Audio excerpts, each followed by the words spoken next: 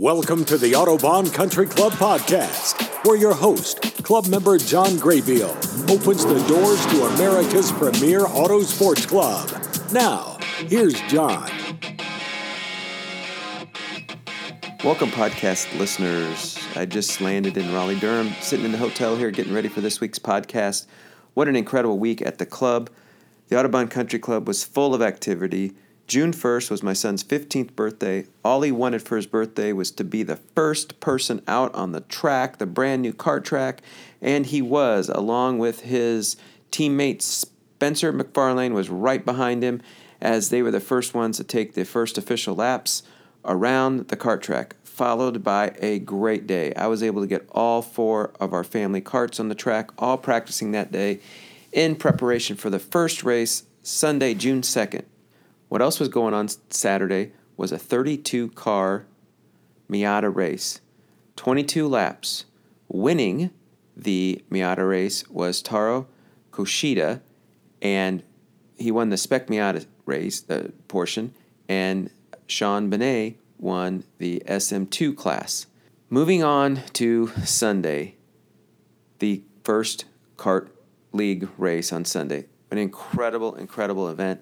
I cannot say enough fantastic things about the entire staff. Of course, we all know the staff that's been there for such a long time, doing a great job. Kyle Nato running the race, Mario in the mechanics area, along with Brett, keeping everybody on the track. It was great. Also need to put a big shout out to Alan, the new general manager, and also his assistant down there, Brett. First day we met Brett was Saturday. He is way into kart racing. He's fantastic. What a great addition. Alan also was on the podcast last week. So if you missed Alan's podcast, finding all about him and all about his background, please go back and listen to the podcast last week. It was great sitting down with him and visiting with him. What a wealth of knowledge he has brought to the club. The kart race. Wow, what a great day. 40 karts. All four of my family was able to race. It was so much fun. It's tough when mom and dad are racing and we got two kids racing in the divisions that go right after each other, but we somehow were able to pull it off. My wife did an incredible job getting my daughter ready out on the racetrack for her second race. I was busy trying to get my son out there, and then we also got ourselves out there for the open race, the chase race. Winners in the kart race, starting at Kid Kart Honda, was Peanut Price. Fantastic job out there. In the rookie division was super fast Samuel Bowman. If you haven't seen him on the kart track, he is so fast. He's an incredible racer. Winning the junior division, Mitchell Graybeal. I guess that was a birthday present for him also on a day after his birthday. Winning the senior division was Jordan Missig. Story about him in a second. Winning the senior heavy division was Kevin Davis. So Jordan also that afternoon, yesterday, Sunday, had a radical race. The second that he finished the final for the kart race, literally jumped out of his kart, ran with 2 minutes to spare, got to the 12-minute qualifying session, was able to get in his radical, qualify for the pole position, and then went on to win it. So Jordan won 2 races that day. Incredible job, Jordan and his family, getting him from one place to another. It was great. The kart race, I cannot say about the atmosphere for the kart race. It was great to see all of our friends that we had missed over the summer. The atmosphere, the camaraderie, the helping, the competition, everything was just absolutely incredible, just as we left off last year and building on it this year. Great job, guys. So much fun. Now, quickly, right on to our podcast. Zhang is the educational director for the Snell Foundation. We all have to have Snell helmets in our cars. Producer Mark McFarlane. Oh yeah, I do need to mention one winner at the kart track. That was the open division. And that winner, first podium, first time he was up there, and the winner, Mark McFarlane, my buddy, my training partner. What a great job out there. I was nipping at his heels, but he got across the finish line first. It was just a great day. So happy for him. He deserved a great win, and that was wonderful to start off the season. Mark the producer, always asking me, what's about this helmet? What about this helmet? What about this helmet? What's the difference? So he told me, go out and find out. Let's get somebody on that knows everything about helmets. That's the Snell Foundation. They're the ones that certify all the helmets. That's what we use at the track. So what do you do if you drop a helmet? What's the difference between a karting helmet and a car helmet? All those questions are going to be answered right here on the Audubon Country Club podcast. So let's welcome Zhang as she teaches us and tells us all about helmets.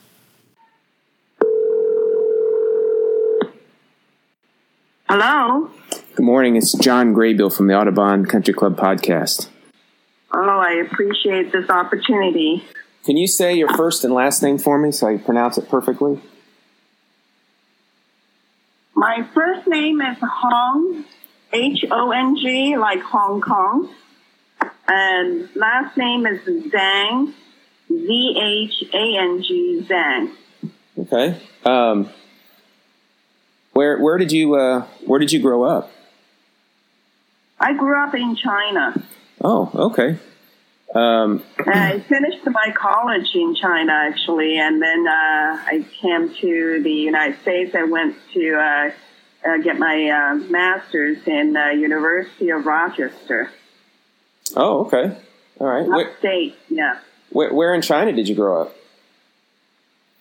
The capital city of Jiangxi province, which is, I would say, about 4 hours southwest, pretty much south, a little bit to the west, southwest of Shanghai.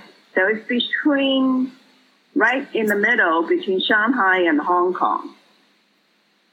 Is that forgive me, is that a farming area? Is that a rural area, or is it urban area?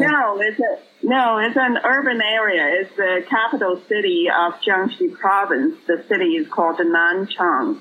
Okay. What's the big industry there, or is there a certain industry that's... Well, at the time when I grew up, actually, China's so the population is so large. It's always been that way. So when I was there, the city was almost 1 million people. During that time, there was aviation industry there. Actually, this factory that made all the pilot training planes since the 50s on. And did you grow up? Obviously, your English is fantastic. That wasn't your first language. What all did you grow up speaking over there? Just Mandarin, or was there local other? Yes, Mandarin is the language that the school uses, and there is a dialect locally, the Nanchang dialect that everybody speaks as well.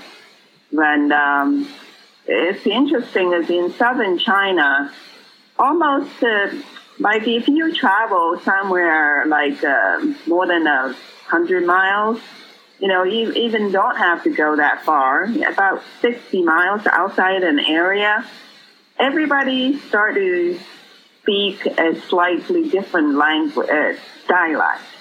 So when I go back today to the city of Nanchang, I can just automatically turn back to my dialect. Nobody would know I have been away for 32 years. Yeah, and then if you travel further out, like more than 100 miles away, then people would know you're not local and your dialect is just different. And if you travel further out, like the next door province, which is Canton, they speak Cantonese, and that's where a lot of the oldest Chinese immigrants from. Their language, I couldn't understand. I would say I would probably understand only about 10% if they keep talking. Oh, really? Wow. Interesting. Yeah. It's not like the southern Tuan here, that you can still understand pretty much everything, Wow. I'm that's one of my other interests is languages and how people come to learn other languages and embrace other languages. Did you Did you learn English growing up early on? Or? Yes. As normal, my parents didn't speak English. They could read a little bit. Their generation studied the Russian, because China was the ally of the Soviet Union. And I was kind of lucky because of somebody else's misfortune. My English teacher was actually a graduate from St. John's University of Shanghai. Mr. Ye was supposed to go to the divinity school in Harvard. And, of course, he missed the boat when the communists took over. So he spoke perfect English because it was a Catholic school. And he grew up going to these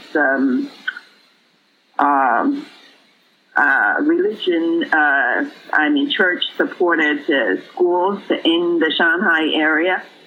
So his English was fantastic, but because of his background like that, he was, I would say, persecuted in some way. So he couldn't find other jobs, and he ended up just in the area. By the time the Cultural Revolution started, I don't know if you're familiar with Chinese history. A little bit, yes.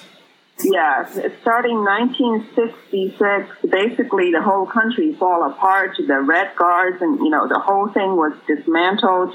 I mean, the university and a lot of institutions were dismantled. So my parents, who were doctors, their hospital was dismantled. And we all got like 24 hours to move out of a area to serve the people, which is assigned to some villages. So after a few years like that, I was in elementary school. My parents eventually put me back in grandparents' house so we can stay in the city schools. And eventually they came back, the city still need doctors. They moved them back, but the houses and the buildings were occupied by some other outfit. So they had to reorganize the hospital on the outskirts of the city, like really at the edge, basically, where the vegetable farmers and some factories were located, and rebuilt the hospital. So I went to middle school there, and usually the curriculum starts to teach foreign language starting from middle school. So that was not a good school, but that's where my parents end up being, coming back to the city again. And that's where Mr. Ye ended up teaching there. He was sidelined, even though his English was so fantastic. He wasn't put into the best of schools in the city. So I ended up having very good teacher to start English, and I really loved the way, maybe I loved him, the way who he was. He was so kind and gentle, very polite, and just the way he sounds so good. I just really fascinated by the language from the very beginning. Even though what we learn, like the sentence is "Long live Chairman Mao." Oh, that is funny. That's your first sentence in English. I know, but it kind of built a lot of interest into me because the language just sounds so great to me. And my parents, of course, supported very strongly. And so I think by the time I went to high school, I was so far ahead of the class. And even like when we had high school reunion, some of the students say, all I remember is when it's English class, nobody else raised their hand, is always hung. Wow.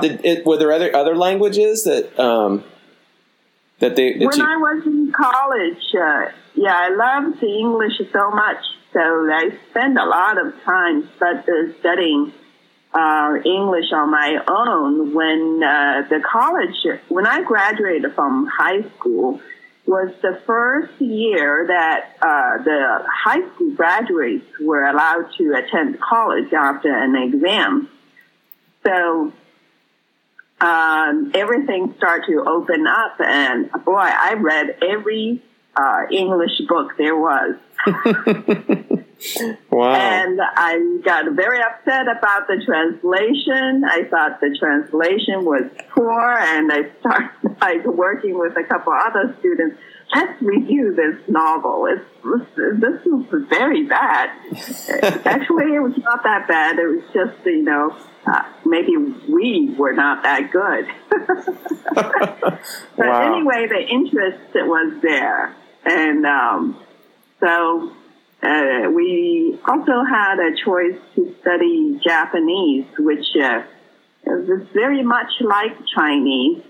So I took a second foreign language as well. But I think I forgot most of my Japanese since that was so long ago. But wow. Yeah, I when I grew up, it was difficult to learn a foreign language efficiently, I think. I'm trying to break that with my kids, trying to get them to, a more efficient ways than I learned it in the 1970s. But I still see language taught in schools the exact same way in 1970. We all know cars and helmets are not the same as they were in 1970. My complaint is, why are we still teaching kids the same we taught them in 1970? But that's another podcast, perhaps. yeah. So how did so you went to school there in Rochester? How did you get involved with the foundation? I was in a PhD program. By the time I was graduating, China, Tiananmen Square incident happened. So this is the late 80s, right? Yes. Yeah, 89. And that was, I wasn't graduating then, but by the time I planned to graduate a couple years later, it's 91, I realized I should not go back to China as I was writing my dissertation. And my husband, I got married then. He was on Long Island, Stony Brook University, he's a scientist. So I moved to Long Island to write my dissertation. And of course, he was a PhD student, and Long Island was very expensive. So I was looking for a part-time job to help pay the rent while I was working on my thesis. And that's how I stumbled into the foundation. It had a lab and office in Long Island. So I was just doing some clerical work there in the beginning. And then as I was graduating, I realized I really enjoyed working with those wonderful people, and what they do, I believe, was so worthy of effort. Because my parents always kind of were not so happy about me not getting into medicine. And I thought, this is saving more people's lives than they could in the hospital. Oh, yeah. So, so I gradually, I just basically moved into this company to do what I enjoy doing and what needs to get done. And my area is education. So I thought I would be good in designing and communicating the foundation's mission and its knowledge and expertise with the public and the media and anybody who is interested in head injury prevention. Wow. So that's kind of how we got started. I really got started by accident, and the people there are just fantastic people to work with. The mission is so clear and simple. I just felt like I fit in, and I've been there for so long, it's like my second family. Just jumping back real quick, what kind of doctors were your parents? Oh, my parents are they're dermatologists, so they've been retired. Are they still in China? No, they actually moved here about 3 years ago. So what city are you in California? Are you in the city, whatever? I'm in Sacramento, the capital city. Okay. Yes. Is that where the Snell Foundation is? Yes. Yeah. Yes. The foundation always had a lab there for many years because it was founded in California. Yeah, it was founded. The New York lab was really a later establishment because some of the board members were on the East Coast in that area. Oh, I see. Until I went down this road, I have to admit, I did not understand it was even a foundation. I didn't understand really what it was. But well, let me give you a little brief intro there. Okay, great. Basically, Perfect. Pete William Snell died of a fatal head injury in an auto racing event. And the racing event was in Arcata, California. The event was organized by Sports Car Club of America, which is still one of the largest grassroots auto racing club in this country. 2015, I think it was the year, SCCA inducted Dr. George Snively into the Hall of Fame. And George Snively was the founder of Snell Foundation. He was on the board of Sports Car Club of America at the time, and the track doctor himself. He's a doctor in the county hospital of Sacramento. But his undergraduate is in engineering, so he's a very handy guy. In those days, all the racers are fiddlers. They fiddle their own cars. They're tinkering man and then they're handyman. They didn't have an entourage of a service crew, around them. So when Pete died that year, he was actually the Racer of the Year. So there was a lot of emotion and passion and sadness about this accident. He was driving a Austin Healey, a kind of topless car, and there was no roll bar. His car, during the race, turned upside down, and his head had an injury. We still have this helmet he had on in our conference room. And if you look in the Snell website, or if you come to the Snell office, you could see this helmet that he had, which was very popular at the time, was just really a fashion statement. It looked like what we now see as a riding, like horseback riding helmet type with a bill in the front. Yeah. It's bounded. The outside was leather, looked pretty and stylish, but the helmet under the leather was just cardboard paper. And then under that shell of cardboard paper is a suspension system that makes airflow better and keep them cooler. And the strap system, extend from the suspension system. And that's soft. So no wonder he didn't get any protection from this paper cardboard helmet. And Dr. George Snively realized if he had a better helmet on, he might have survived this crash.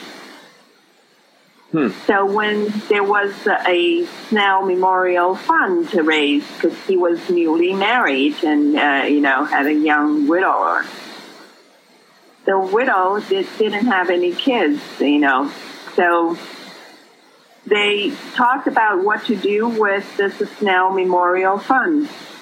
And the SCCA initially was discussing holding like a perpetual race in his name every other year or something like that. And Dr. George Snively was against it. And he thought, because he was already looking into how helmets were not protecting racers' heads at the time, and published a couple of articles on it. So he proposed that this should be a seed money to establish a nonprofit organization with a mission to establish performance standards for helmets and do some research that could benefit the racing community. And that's how it was set up. So initial board members were mostly SCCA board members and racers. Huh. So at the time, there was no helmet standards of any kind in this country. So George Snively really had to start from scratch. Internationally, the British had a helmet standard. So he borrowed some of the stuff that the British already knew, and he did some study himself. He, as a doctor, he had cadavers, There were unclaimed bodies and stuff. I heard stories, and he figured out at what kind of impact level would result in skull fracture and soft brain tissue damage. But the real challenging part was because nobody really had a good idea how to test and evaluate these helmets. Basically, you have to figure out, so how are you going to evaluate? What kind of scientific validity are these tests? Do you measure this? Do you measure that? How do you measure it? Is the way you measure it reliable, repeatable in a scientific way? So basically, he had to do a lot of garage work to figure out what are the instrumentations that are designed for other things, but he can wire them together and make use of them so that he can really examine, evaluate by testing these helmets that were in the market then. So I have posted a few pictures from the old days, the old Snell first, instrumentation lab that was actually set up with another professor at the UC Davis University, Dr. Chichester. That was the oldest lab picture I had, probably taken somewhere after the foundation was set up. So the foundation was set up a year after Pete William Snell died. So the foundation is now 61 years old. Yeah, It was set up in 1957. Yeah, 1957. Yeah, and so when was the first standards or the first official test? 59, 2 years later. I think that's pretty quick. It seems quick. Yes. Yeah. Yeah, he basically it took him 2 years to figure out what is the most reliable, meaningful way of measuring the impact that transmitted to a dummy. Basically, they started out with a swing away test method. They put a helmeted dummy on a T-shaped bar, where one of the bottom T got the helmet on, the straight bar was hooked onto this rivet, kind of a rotational device. So when they have this helmet popped horizontally, there's a kind of a shooting kind of cannonball coming down the chute, hitting the helmet. And there's the sensor from inside the dummy pick up the impact that the helmet did not manage. So as the helmet got hit, it swings away. So they didn't have to really have the test rig that we have today. Interesting. And yeah, I have a picture of that in the lab, and actually blown up on the wall. And I think I put that one on the website as well. Yeah, I'm looking at it. About a few years later, I think as early as 62-ish, I had found another picture, and Dr. George Snively standing by a wired impact stand with a rack of instrumentation. And one of the instruments I actually accidentally found last year. Oh, really? It's an HP oscilloscope, which it takes a picture of the trace of the impact created. And it's really interesting how he captured the impact trace to be a part of the test report. And I look at the serial number on this HP device. This must be one of the earliest equipment HP produced. Wow. I know. That's cool. Yeah, so that was kind of, HP was down in, they were the first in Silicon Valley, so yeah, so it was, it was kind of close, yeah. What was your, So he kept, Dr. George Snively kept on, working, studying, and improving the test, the methodology, and the equipment, the instrumentation throughout those earlier years, I can tell. And it's amazing how much energy and time he put in this, because he's a full-time doctor at the hospital. Wow. What was your PhD in? Oh, it's in education. Oh, okay. All right. Well, that perfect, right. Yeah. Fits perfect into your position there, right? Yeah, I found the history of the foundation very interesting.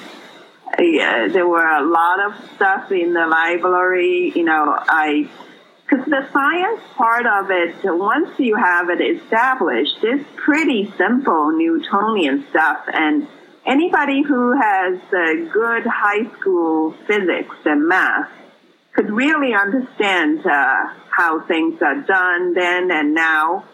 It takes a more higher level of science to study and create new ways of testing certain things. But once it's all done, it's really easy for me to explain it. Wow. How many people are in the foundation, or full-time employees there? When I was with the foundation, we had a lot more people. Because at the time there were 3 labs. There was one in Fulham, near London, and one on Long Island, and one in Sacramento. Back then, because Snell was then and still is now an international kind of organization, because the manufacturers are, from all around the world, and the standard has been used in international competition, and some of the, although it's predominantly North America. Back then, I think it's around 20 people. A few people at every lab, because there was the fax machine. And after the bicycle helmets collapsed, in a way, in the in 1990, we consolidated the 2 U.S. labs into one. That's when I moved to California. And some of the people who didn't want to move actually we couldn't support that many staff anyway. Moved to, only four of us moved away from the Long Island lab to New York lab. Oh, okay. So over the years, we slowly to kind of reduce the size in terms of personnel. Right now, we have 9 people working, and 5 board members. And how often are you traveling? Are you? I travel almost every month. There's a presentation to do. Like I'm here. This is the motorcycle industry show, the AMS Expo. Are you aware of that? No, I'm not. It's American International Motorcycle Expo, I think is what it's called. Helmet is only one part of this show. Mostly, bikes or has anything to do with bikes, So the foundation, the Motorcycle Safety Foundation, which is a nonprofit that's been the leader in motorcycle riding education, they kind of standardized the curriculum and teaching materials and training of the motorcycle instruction school coaches, They set up a kind of a coach recruiting and education certification process. And so they had a seminar here, and they invited me to do the helmet-related subject seminar. What all helmets does the foundation test? I know, obviously, motorcycle and car helmets. Do they test all other kind of helmets? Yes, the currently active standards are auto racing. As you know, the Formula One groups and NASCAR, Indy 500, all these events, accept the Snell certified helmets. A lot of the local clubs have and races have their own rules. And Snell standard sometimes is the only helmets that's allowed for these activities. And they also, most common that I've seen is they require the most current standard, and the immediate previous one is allowed as well. So right now, for auto racing, SA 2015 is the current one. And the immediate previous one, 2010, is also allowed in at some club and racing events. How often? That's a great question for me. How often are the standards changed? Are they changed every 10 years, or every 5 years? Yes, it changes every 5 years. So the draft for the standard 2020 is in the works, and I think the motorcycle 2020 draft is very close to be finalized, because the manufacturers, especially motorcycle helmets, there are so many of them, they all have to recertify. Then, everybody, when they're ready, they want to be the first in line, right? So we have a whole year for the certification. Oh. So pretty much starting from the end of this year till October next year, anybody who has the helmet already or having new prototypes ready can submit them for certification. And nobody can sell these helmets until after October. So that way everybody get a fair chance. Oh, October of 2020? Not. Otherwise, everybody wants to be the first, and we would make some people upset. Right. And October of 2020 or 2019? Yeah. Now, October 2019 is when the motorcycle standard is going to be effective. That's M 2020. Okay. The SA for auto racing is going to be 2020 October. So we lag those two standards, so we don't have all the work in 1 year. So each of the helmets. So SA stands for Special Application Helmets. M would be motorcycle. Yeah, the SA is the designation for auto racing. Auto racing, yeah. And then you also do karting helmets. Yes. Karting is basically the same as SA, except it doesn't have the flame resistance requirement. Right. So a karting helmet is the same as a motor. That's a question we often ask. The same as a motorcycle, or karting helmet's the same as an auto racing helmet, except you don't set them on fire to test them, I guess. Yeah. Right. And then for auto racing, the trim of the helmet, trim around the facial port and on the bottom, the paint on the outside, the straps, the face shield, all get tortured by a flame force, actually. And they all have specified time to go extinct. It can't keep burning. And the face shield, I think, has very scary look. You get this torch right in your face, and it cannot burn through for 45 seconds, I think. Oh, wow. You have to look at it basically gives the racer themselves or the rescue crew to get to them. How long does it take so you get a new helmet in, whether it's a bicycle helmet or a horse helmet or karting helmet or car helmet or motorcycle, how long does it take logistically and physically to do the test? Is it 1 day process? Is it a few hours or multiple days? No, one technician can really only do one set of SA certification in a whole day, 8-hour day. Okay. And usually, because it has the most to be looked at more than any other types of helmets, even the flame test itself, you got to burn the face shield, the chin strap, the trim, and the paint, and everything has to be timed and documented. And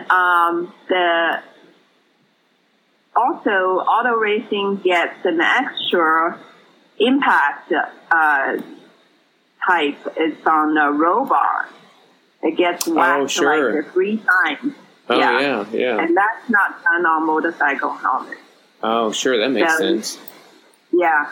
And one set of helmets, and also because auto racing helmets, see, when you make a auto racing helmet, you have a shell and a liner, and they're all kind of unique configuration, right?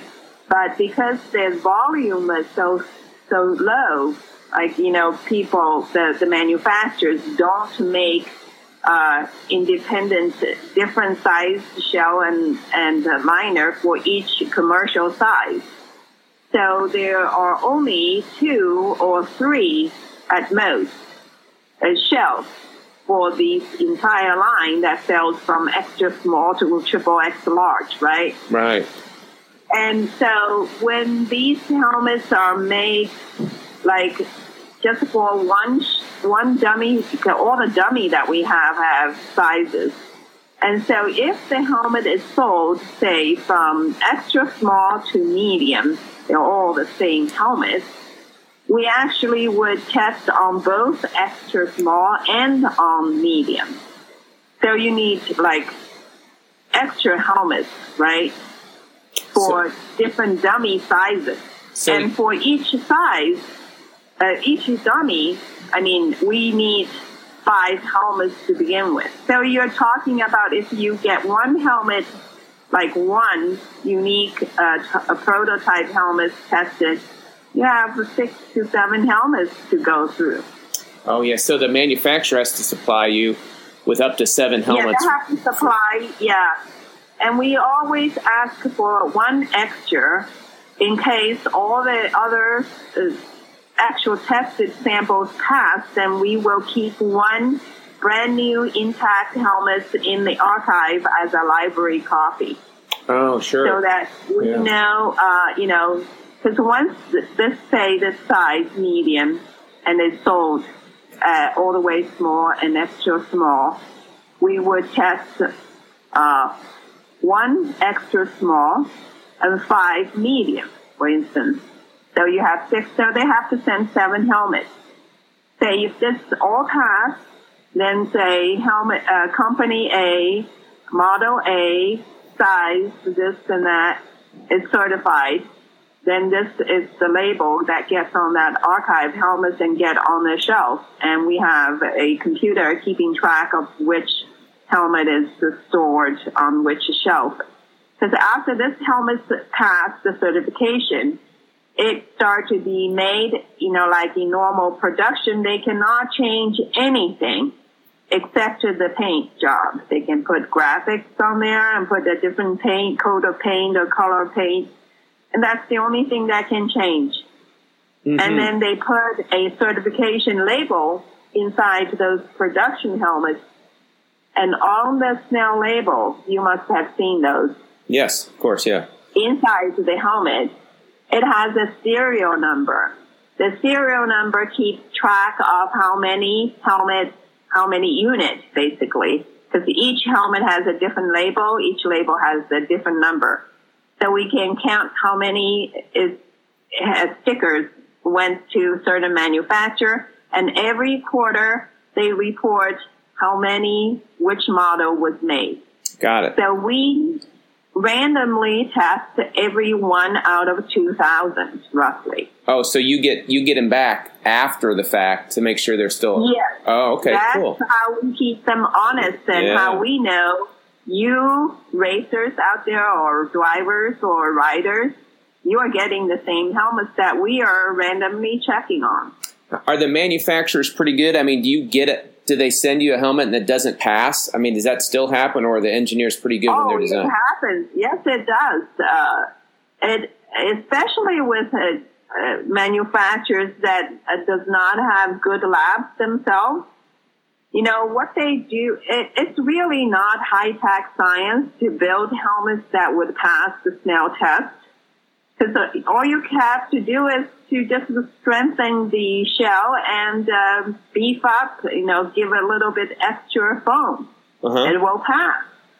But the challenge for the manufacturer is to really figure out how to get the minimum shell and minimum foam so that the helmet is lighter and not bulkier and still pass consistently.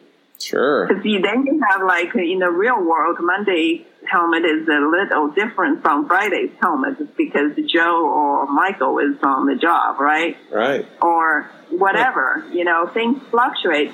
So for a good manufacturer, it's really how close are you able to cut close to your margin of error and not being picked up by Snell in the random sample testing cycle.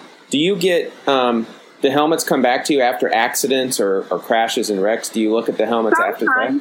Sometimes we do, but not very much because nobody really knows exactly what happens in the specific accidents, like, what they impacted and how fast it was moving and at what angle.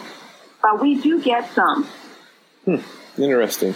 And especially these are volunteers, we don't really have ongoing, research to collect these and description of the accident on site. But what I have done was, these are all anecdotal incidents. Sure. And we can learn something from it.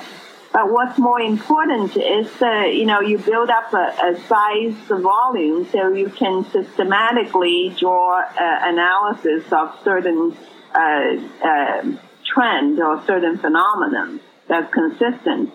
So what I have done, as an education, even though I'm in education, but, one of the ways you educate is you can really give out real data to convince people so they are persuaded So one of the ways I did was to work with the CHP, the California Highway Patrol, made them do extra sheets of collection of information. You know, after a crash on the road, the police come and they would fill out a crash report, and that was mandatory usually in every state. In California, it's done by the CHP. So what I made them, the leadership to support, is to have all the CHP officers had a training that you have to correctly fill out this form. And if you have any questions, you can have a call with this officer in the headquarters to guide you through. And on that form is information not usually collected by the traffic police. Because on the regular report, it only says helmeted or not, if it's a motorcycle incident. So they'll check a box, and you can have like somebody wearing those German soldier beanie hats, bogus helmets, get checked helmeted. And all these data are lumped into how many people crashed and how many were wearing helmets and how many died and how many injured, right? Mm-hmm. So these data are really not very good. So we had a training of the officers and taught them how to look at helmets to classify them as bogus helmets, which is illegal actually in California, but a lot of people wear them anyway. And then half helmets, those are minimum DOT type of helmets. And DOT standards would be, they're not as stringent as the Snell standards, correct? Correct. It's a minimum national federal standard. So for a motorcycle helmet to be sold for motorcycle riding, it's a mandatory standard to meet. So if you see a helmet that looks like a bucket, like a hat, sure, across the eyebrow, that was the minimum what the Department of Transportation standard calls for. But there's another like without chin bar, but it comes down to the back of the head. Those are called 3/4. And then there's the full face one that has a chin bar and face shield. So I had the officers trained to identify these helmets and enter them as such. And then also, if the crash victim was admitted to the hospital, there's a check mark. And whether they complained about any head injury or head impact, that's documented, just a visual from the officer. Mm-hmm. And then I have UC Berkeley compiled all the 8,000 cases that the police collected and cranked out all the analysis from, of course, all the officers' observations. And now we're waiting to link those crash site information and the helmet description and to the hospital data, where in the ER they would have very detailed medical documentation, whether they had concussion or any other more severe incidences and what their recovery, patient outcome was. So we may look at a bigger pool and draw some description of additional what conclusions. Type of situation to what the injury grade and patient recovery situation. Yeah, very cool. So those will be much more valuable than anecdotal individual cases sent to us. Sure. Any outcome would be very educational. Absolutely. Just a couple final questions here, and we can wrap up. And I do appreciate your time so much. If you drop your helmet, I'm sure you get this a lot. If you drop your helmet, is it still good? That was the old thing in the old days. Everybody said you couldn't drop a helmet. Is that still drop a helmet? You need to get a new one? No. helmets get damaged in a crash. First, the impact level is high. But the other thing is the head weighs, the largest head was like about 10 pounds. The mass of the head really is crushing the foam liner from within. So the foam is really caught in between two hard places, which is the head and whatever you're hitting. So the head inside the helmet really damaged the crushable foam liner from within. Oh, sure. Literally popping those bubbles that's packed between the shell and the head. So without a head inside the helmet, you drop it or impact it on something, at most it's, if it's not so high, it scratches the paint, or, if you do it repeatedly on one spot, it may delaminate a little bit of the shell. That's bad. Sure. But in general, occasional fall from the tabletop or from the back of the bike, it should not really damage the helmet so much that needs to be replaced. And the final question is the difference in prices. If I get a Snell 2015 auto racing helmet that's $250, is that the same as is that any better or worse than the $1,500 helmet, except I suppose one might be carbon fiber and lighter and stuff like that? Is that really the only difference? They're going to protect me the same, just one might be more comfortable and lighter? Yes. Well, like I say, the standard is rigorous and demanding, but every helmet is scrutinized as another. And the criteria for passing is the same. It's mostly the impact side is the dummy, complaints or not, where the line is drawn. Right. And so in that sense, really, no matter what the price the helmet is sold at, they meet exactly the same performance criteria. Got it. They are just as protective as the other.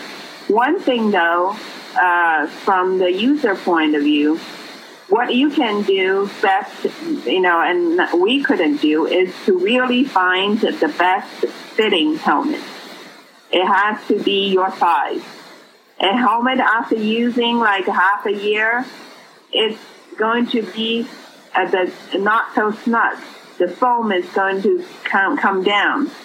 And people, because they spend a lot of money for a new helmet, they usually want very comfortable feeling when they are buying it. And usually, if it's very comfortable, soft and squishy, it's probably one size too big. So the helmet needs to be very snug. So when they're selecting helmets, they should really wait and see, walking around with the helmet on their head, at least 3 to 5 minutes. Understand this helmet is very snug, but it doesn't give you a headache or any pressure points. And that's the right helmet. Otherwise, the helmet is one size too big after the soft comfort pads get worn down, especially for motorcycle helmets. Are your audience auto racers? Yes, the people that listen to the podcast are mostly auto racers, yes. Okay, yeah. The best is to look, whether it fits, and also if they have the information available, see if they know how many, whether their head is the right size and shell combination. That way they can get as close to a helmet that's made kind of for their head. Sure. That's the only thing I can say, because they tend to have a much wider range for them than the motorcycle helmets. Okay. So say somebody who is extra small, they probably really don't have a choice but to find a medium-sized helmet added up for them. But they might be, if they're really picky and looking, they might find a helmet that's made for a small shell for them. Well, wrapping up here, I thank you so very much for your time and getting together and sharing this fantastic information with us. If somebody would like to get a hold of you or has additional questions, how can they do that? Yeah, they just call the Snell Foundation's number. We always have a human being answer the phone because everybody who calls about helmets, can be very important information for him, saving his life even possibly. So we never run people through the dials, this and that. Okay. I do want to add one more line about the DOT since you asked about that. I didn't feel like I had enough information for you. Some of the racers are also motorcyclists.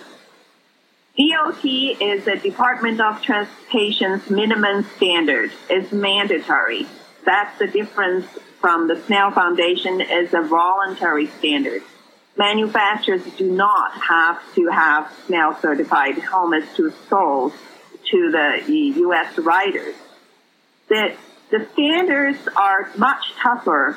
Snell standards in the largest size offers 40% more impact capacity than DOT level helmets. Oh, wow, that's a lot. And the smallest size is 80% difference. So if somebody's head is small, they are wearing a Snell certified helmet. It's almost like it works almost as two helmets on the head. That's how much difference there is. The Snell update the standard every 5 years. The DOT standard, the impact level remained the same from the time it was issued in 1974. The other thing is standards are just documents to guide the designers how the helmets are going to be evaluated. But DOT does not evaluate helmets. DOT standard is the standard itself, certification is self-certifying. So there is not a single lab since 1974, since the DOT standard came out. The standard is basically given to the manufacturers. Anybody who get into the business of making helmets, they should understand their own lab should test and make sure it meets these federal guidelines. It's just like airbags. We have so many cars, millions of them called back because the airbag standard is out there, but only the car manufacturers and the airbag manufacturers test them. Nobody sent any airbags or helmets to the DOT. Wow. It's an honor system. I didn't know that. Wow, so, interesting. Yes, that's a very important difference. Snell standard is much more rigorous and stringent and demanding. It's much higher than the government minimum standard, but we are also testing the helmets to certify it in the first place before they are qualified to have the Snell name. And after the helmet's certified, we still conduct a random sample testing to check on the compliance that the future production helmets actually do meet the Snell standard. The DOT government standard is just a document for manufacturers. DOT itself does not do certification at all. So if anybody, for whatever reason, because, there are a lot more DOT helmets out there, if you wear those helmets, you should really understand what you are opt out here. Yeah, and I had no idea. If you want to do that, make sure your helmet is made by a reputable company because they are most likely to really make helmets that do meet DOT standards. Got it. Again, thank you so much. I had no idea. I mean, I learned an amazing amount today. Your time, you've been so kind with your time, and enjoy the show out there in Las Vegas. I wish I was out there enjoying the motorcycle show. Okay, maybe I'll go out to one of those auto racing shows and meet some racers in the future. They usually have one in Indianapolis every year. Yeah, that'd be fantastic. Yeah, I'm sure, because we're gonna,